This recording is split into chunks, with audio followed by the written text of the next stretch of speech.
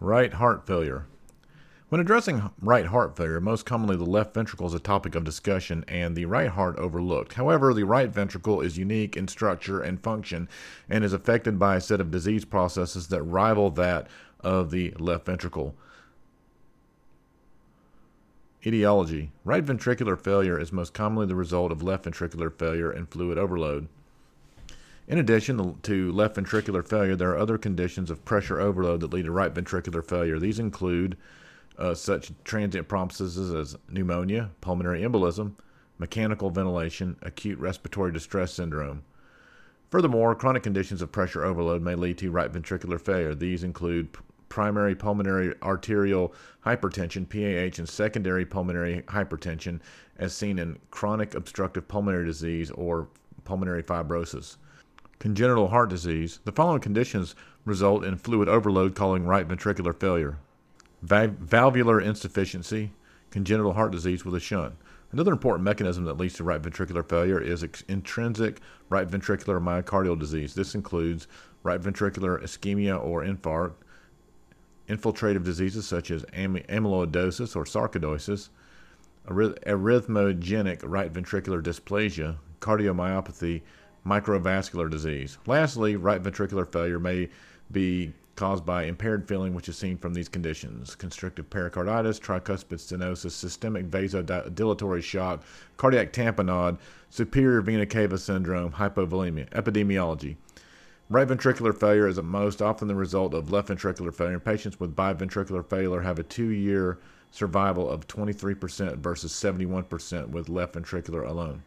Pathophysiology. During fetal development, the right ventricle accounts for approximately 66% of the cardiac output and via the ductus arteriosus and foramen ovale shunts blood from the lower body and placenta. At birth, exposure to oxygen and nitric oxide as well as lung expansion leads to a rapid decrease in pulmonary vascular resistance. The lungs, which were bypassed in utero, become a low-pressure, highly distensible circuit. The thick-walled fetal right ventricle becomes thinner.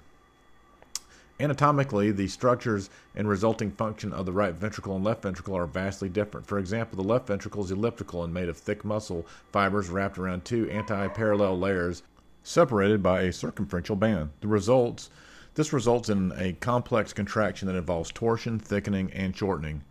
The right ventricular, in contrast, makes a triangular or crescentic shape and is made of both a superficial layer that runs circumferentially and parallels to the arterioventricular groove and a deeper layer that runs longitudinally from the base to the apex. Because of its structure, the contraction of the right ventricle is limited to longitudinal shortening of the tricuspid annulus towards the apex. The right ventricular free wall is displaced inward and toward the septum, and traction is created by the septum as it moves toward the left ventricle in systole. The right ventricle is more heavily trabeculated and contains circumferential moderator band at the apex. The tricuspid valve is unique in that it has a large annulus and is tethered by a greater than 3 papillary muscles, which make it vulnerable to structural deformation under sustained increased pressure or volume loading. Because the right ventricle is substantially thinner than the left ventricle with lower elastance, the right ventricle is more susceptible to increases in afterload. A modest change in peripheral vascular resistance may result in marked decrease in right ventricular stroke volume.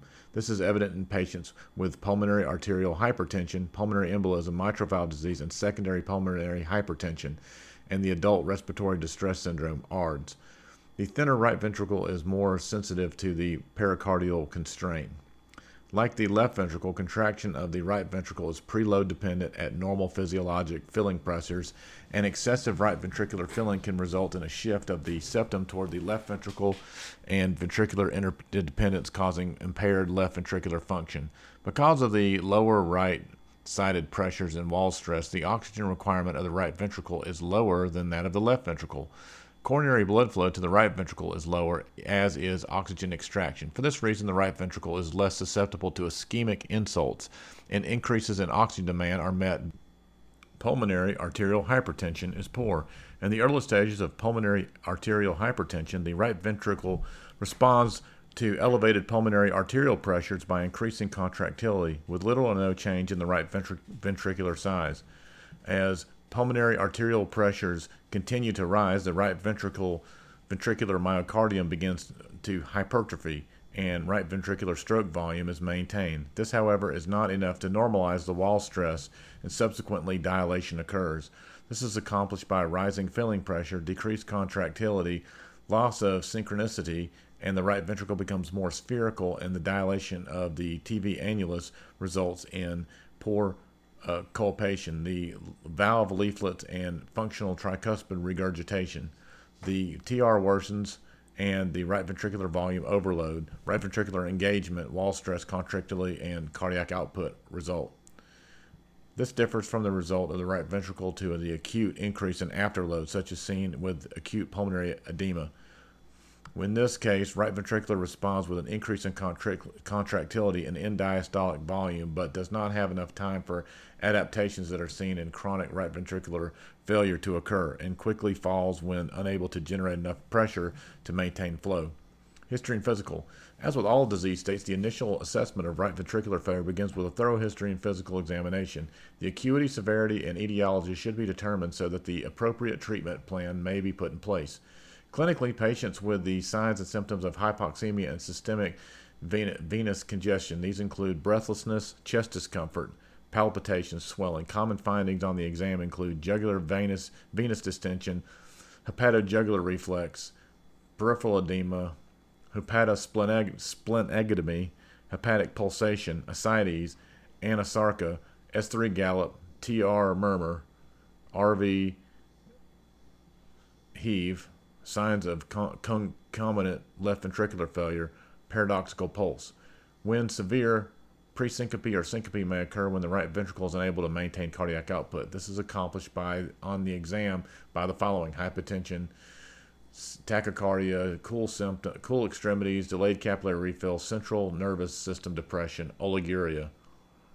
Differential diagnosis: cirrhosis, community-acquired pneumonia, emphysema, Goodpasture syndrome, idiopathic pulmonary fibrosis, interstitial non-idiopathic pulmonary fibrosis, myocardial infarction, nephrotic syndrome, neurogenic pulmonary edema, pneumothorax imaging, pulmonary embolism, respiratory failure, venous insufficiency, and viral pneumonia.